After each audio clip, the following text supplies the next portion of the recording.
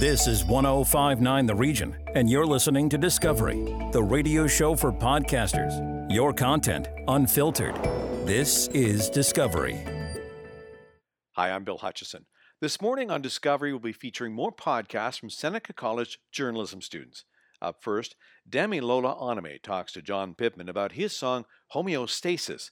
This was part of a bigger project focusing on Toronto jazz artists coping with COVID.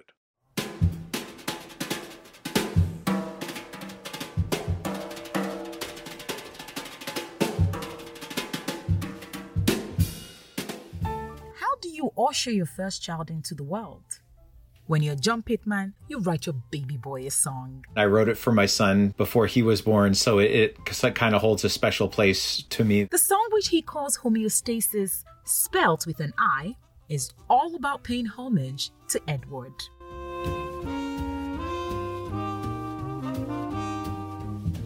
It was a little bit of a joke. My wife's name is Siobhan, spelt starting S-I-O, so she often goes by Sio or Sio. And then I started signing emails to her early on as Geo, just to play off the I-O bit. And then when we got our first sort of we got our first sonogram image, we looked at it and we said, yeah, the sonogram, he kind of looks like he has Homer Simpson's head. And so then we were calling him Homer for a little bit. And then I started calling him Homeo because of the Geo-CO thing. And then to me, homeostasis, spelt the way I spelt it, incorporating his nickname into it, was thinking of the new state of normal is that something's going to be a little off kilter and a little weird all the time. And thinking that life with Edward, I know it's going to be like a new adventure, a new direction, something kind of unexpected all the time. The new state of equilibrium is going to be completely out of balance all the time with a new adventure around every corner. And that's the thing. That's the new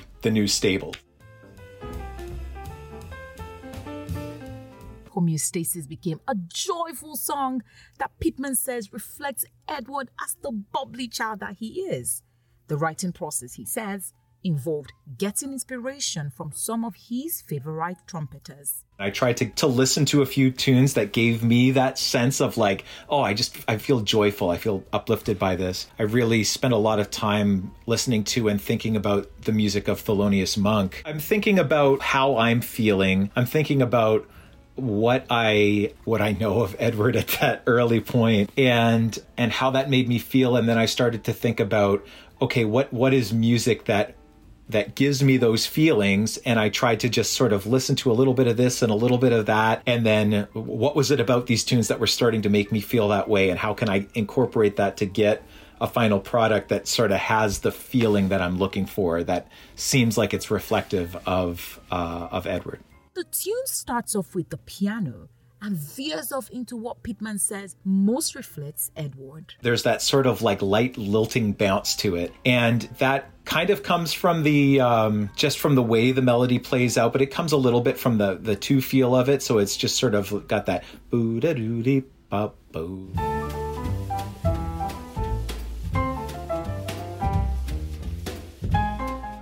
And it just sort of has that bouncing, lilting along. And then it's sort of a swinging thing, and all of a sudden changing the articulation so that it's not swung and it's more straight and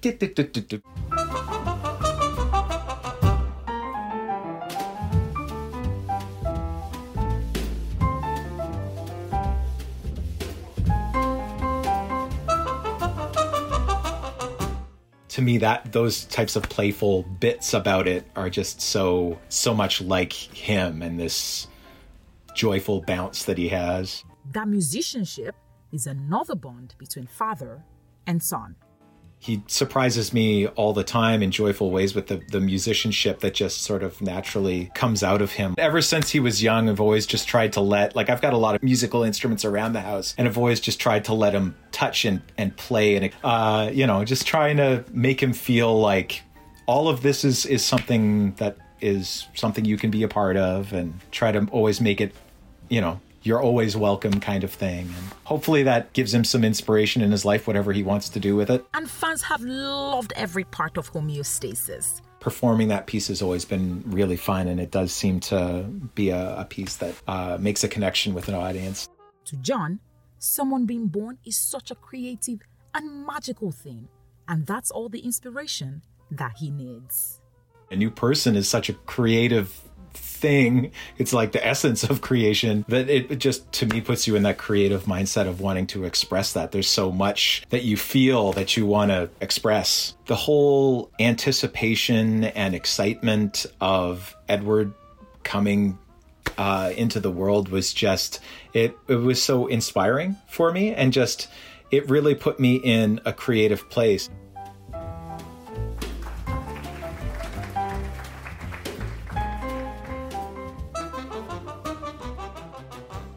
Next up, Luana Saturnino with What a Waste, a look at how we can clean up our planet by cleaning up our act.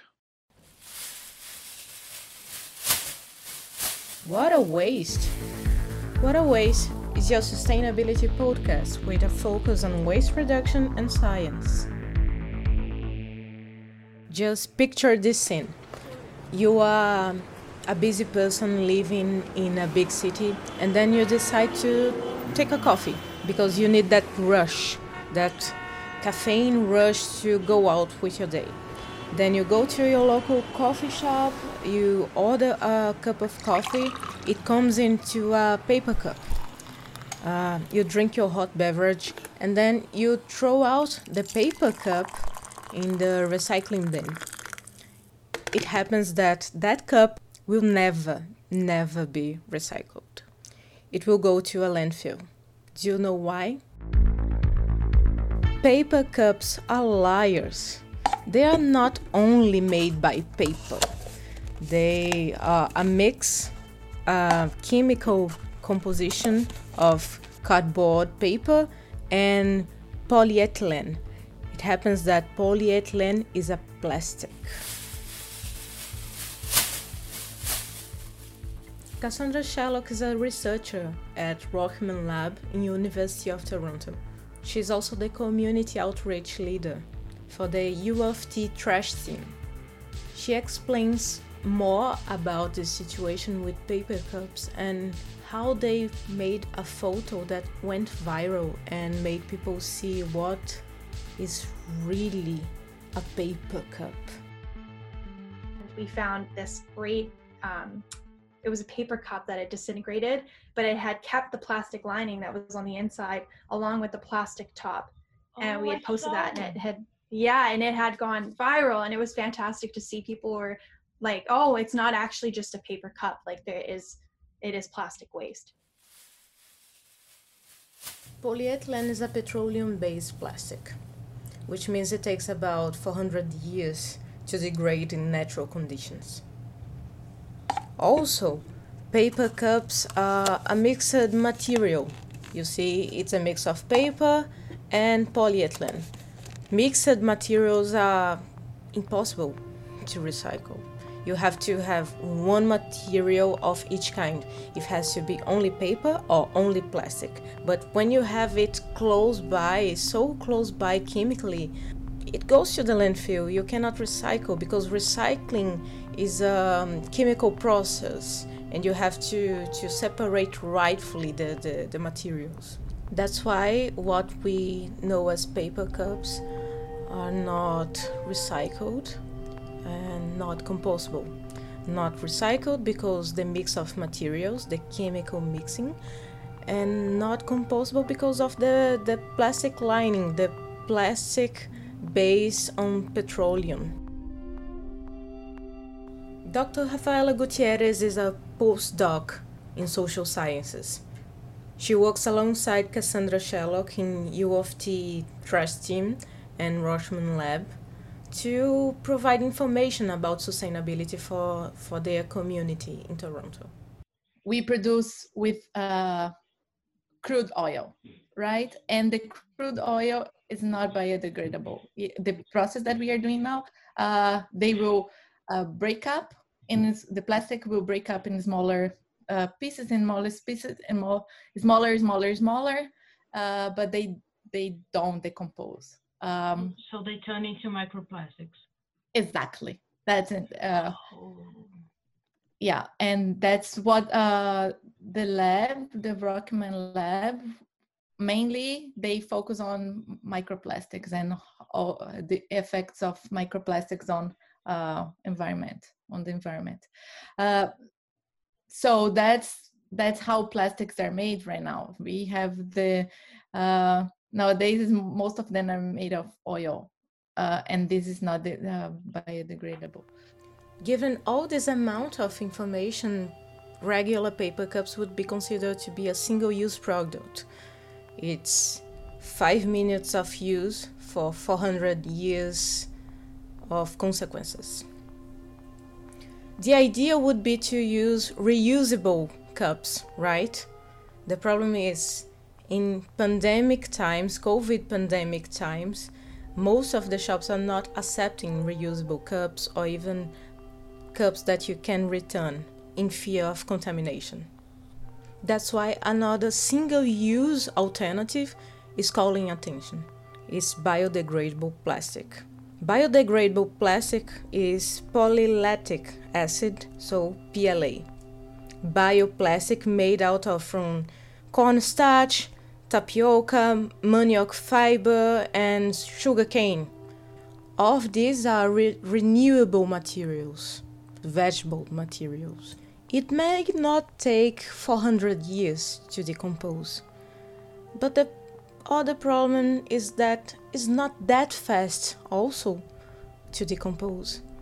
There are facilities that can compose PLA, but they are not that numerous, they are not that regular, and the material can take some months to pass out to this process.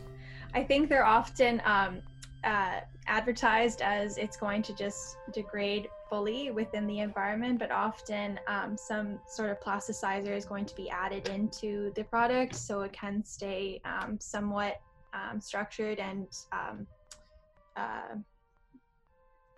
be viable for a long time. That's not the right word, but and so it doesn't fully decompose, which is an issue. So there are certainly, I'm sure, biodegradable. I think maybe some styrofoams are made out of potato starch, which will fully degrade at a point, but it's tough. What are plasticides? Can you explain?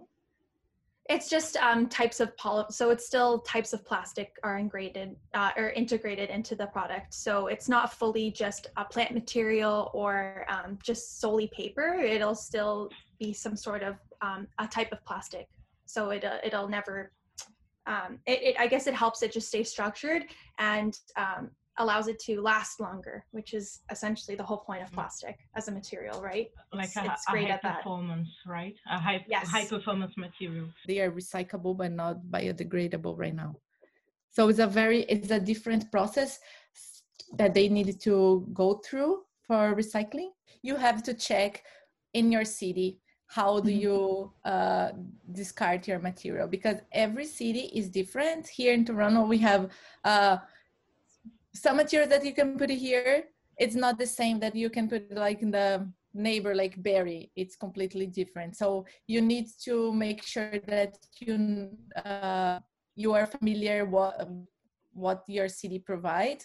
That's why here in the city of Toronto, they have the Waste Wizard. I don't know if you know about that, but it's an app, or also you can it, and they have no website.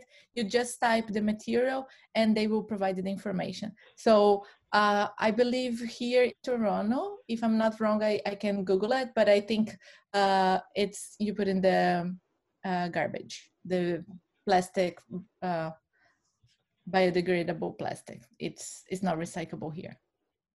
Also, some food packaging companies who are eco-friendly can provide another kind of paper cups, a biodegradable one made out of PLA and bamboo fiber. Regular paper cups nowadays are made out of paper fiber, cellulose fiber that came from slow-growing trees.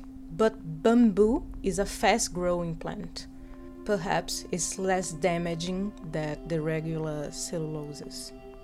Taking in consideration is less wasteful to produce than celluloses.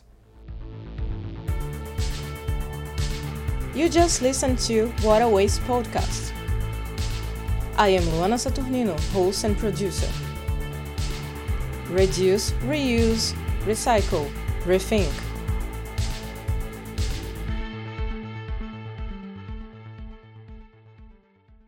If you'd like to hear more of the podcast from Seneca journalism students, go to senecajournalism.ca. Staying with the idea of cleaning up our world, in A Little on Litter, Patricia Mohammed looks at the impact litter has on our environment.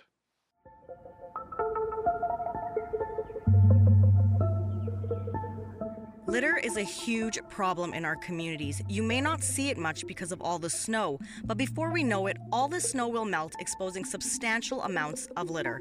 Before we get there, let's talk a little about litter. Ontario.ca estimates almost 10,000 metric tons of plastic waste enters our lakes and rivers each year from Canada and the United States. That's the weight of 1,400 African elephants. Many people know the impact that littering has on the environment, but according to environmental activist and editor and publisher of the weekly newsletter This Week in Litterland, Sheila White, it has a significant effect on communities. There are negative impacts to littering. I can't think of one positive one. There's the psychological effect of litter and impact on a community because it's a drag. It drags you down, and the studies show that a clean space can remain clean, and that it brings higher property values, better sense of esteem and pride in the community. There are studies that link property values and crime directly to the presence of litter. So on all kinds of levels, particularly social levels, that is, getting together in your public spaces and enjoying them, being able to use your waterways and know that they're not clogged with plastic. Every day we walk by multiple pieces of litter that we didn't put there, so we don't care about it. But according to White, we should. If we don't care about it, who's going to care about it? And what's going to happen when that accumulation chokes the planet, which is the way we're going now. I'm sure everyone loves natural beauty of the wilderness and the out of doors, loves the idea of swimming in clean water and being a friend to the environment and a friend to the creatures who share our planet. So that's one big reason to care. We're all part of this very fragile, lovely planet with so much beauty and promise. Why would anyone want to destroy that? I think we all have an obligation to want to try to solve that by breaking our littering habit and by picking up and disposing of litter if we see it. There are 3 simple ways everyone can be part of the solution to littering and not the problem. Don't do it. Speak up when you see it happening and pick it up. These are just basic 1, 2, 3s of litter prevention. The more you do that, the less likely people will be to litter. Let's all do our part to save our beautiful planet and pick up a little litter. I'm Patricia Mohammed for Say Radio News. And finally, Clément Agyemang focuses on a volleyball star playing for Seneca Sting in Women in Sports.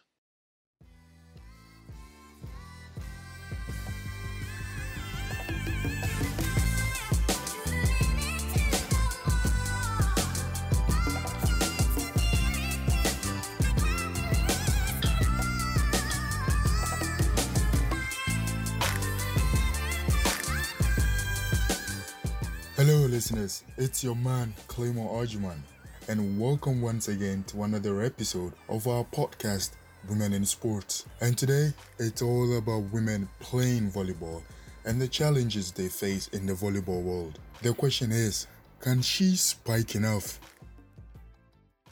So growing up, many people asked me if I didn't play soccer, what other sports path would I have chosen? And they always find it surprising when I say volleyball, because a tall black dude with my physique should probably opt to play for basketball or rugby or even boxing. But to be honest, I grew up with a dad who was a volleyball fanatic. He was crazy about volleyball, and I know he was a national champion at college level back in Ghana. And he always hoped that if there was any sports me and my younger sister would have been interested in, it should have been volleyball. And then there's my mom. a huge, diehard, go-crazy soccer fan. Well, fortunately for my mom, and unfortunately for my dad, I preferred and loved soccer more. Also, I was naturally good in soccer, right? Compared to volleyball. And as for my sis, she's a whole different breed. She opted for modeling, and guess what? Now she's famous on TikTok. Yep. Anyways, enough about my family shenanigans. So, researching into women's volleyball here and its development here in Canada made me see Seneca Sporting Organization and really appreciate it as a whole. You know, in Europe, volleyball is really huge, and they have professional competitive elite leagues for both men and women, and the stadiums are always full regardless of your gender playing. Well, surprisingly, I discovered Canada introduced their professional league in 2017. Can you imagine, just 5 years ago? And this is a true story. The first game I attended at Seneca was to watch the female volleyball team play. And I kid you not, the stands were almost full, and the atmosphere was just like the men's basketball team playing their home games here at Seneca. It was just fun, it was just energetic, it was just a positive vibration, and it was just really great to be there cheering the women's volleyball team play. Today we have a brilliant and a very interesting player with us. Her name is Gabrielle Wicks, or as she prefers to be called, Gabby. We are going to find out from Gabby if as a female volley player she's ever had to face some tough challenges in her personal career based on her gender, and also if you're at Seneca, what does she think about the whole Seneca Sporting Organization and their effort to promote equality here at Seneca. So Gabby, how did you get into volleyball in the first place, and what is it about the sport that you love so much? I started playing after a gymnastics coach told me that I was too tall to keep going in gymnastics, so I decided to switch my sports. I like the competition aspect, and I like team sports. I like the camaraderie. Wait a minute. So you're saying you ditched gymnastics for volleyball based on your physical appearance? Like, can you elaborate more on that?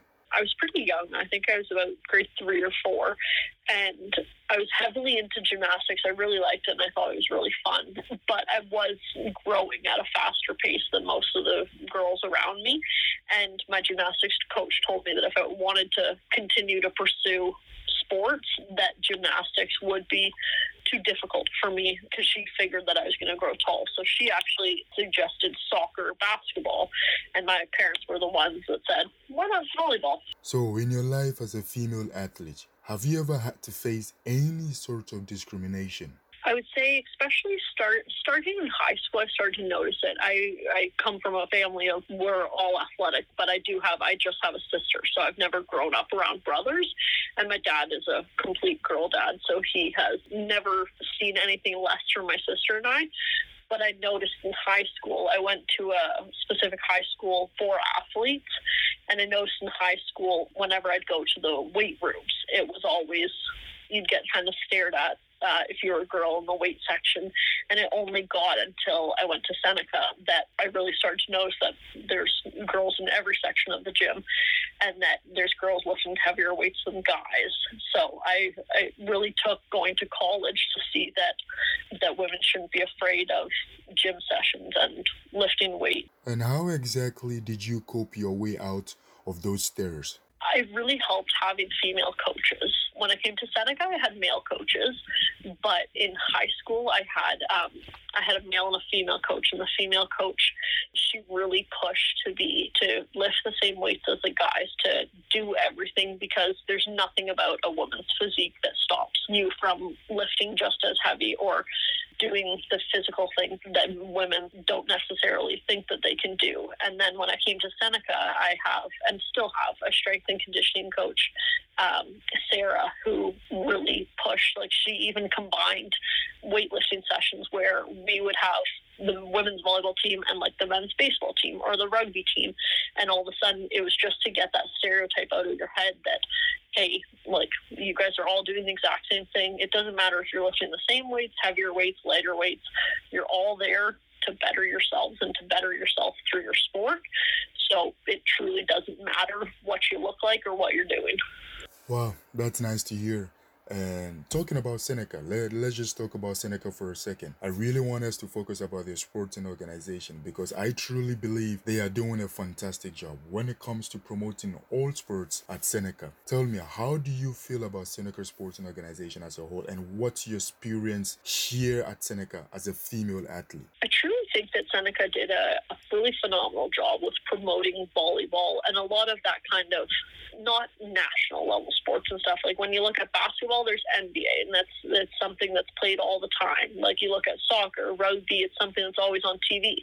When it comes to sports like volleyball, that's really known as an Olympic sport, if not an amateur sport. So I found that Seneca was really good with promoting, especially on like every corner of the school. There's billboards of all of the teams, not just volleyball. And then we all have a separate Instagram page, which is awesome because then we get to promote what we want to with regards to volleyball and what's happening. And what I found, the Seneca coordinators are really good with promoting other teams to go to each other's games. My friends who went to different colleges and universities, that if you weren't winning games, they weren't going to put effort into promoting your team. But I found with Seneca, it's always been positive. And if you weren't winning, then it was just that much of a promotion because it's like, no, we want to get people out there, get them ready, want them to see a full crowd so that they play to their highest potential. I completely agree with you 100%, and that's really a truthful observation about Seneca Sporting Organization. I really would like to add or state again that Seneca really deserves a big applause and all the accolades in this world just for how much effort they put in promoting all sports and also how much they thrive in promoting gender equality in their sporting world. It's really impressive and very encouraging. Anyways, what are the future plans for Gabby in volleyball? I hope to get into some sort of coaching or assistant coaching in the future, whether that be elementary school teams, high school, or whether I go back to Seneca and look for a assistant coaching gig or manager or something like that. I truly love the sport and I want to keep involved with it. And if I can't be playing, I do like the logistics side of it. So I think that with time I could learn to be a good coach. Yeah, brilliant. That was Gabby.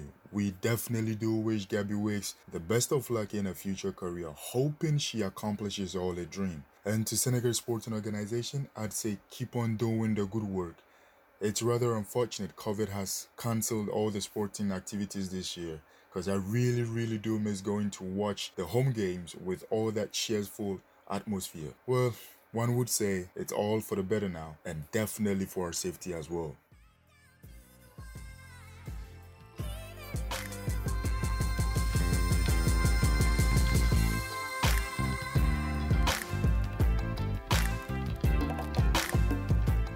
Well, folks, this ends another cracking episode of Women in Sports as we heard from Gabrielle Wicks. This episode was produced by my favorite person in the world right now, the brilliant Cherise Smiley. And just watch out for an exclusive last episode of this podcast. As always, I'm going to be your loyal host, Clément Adjouan.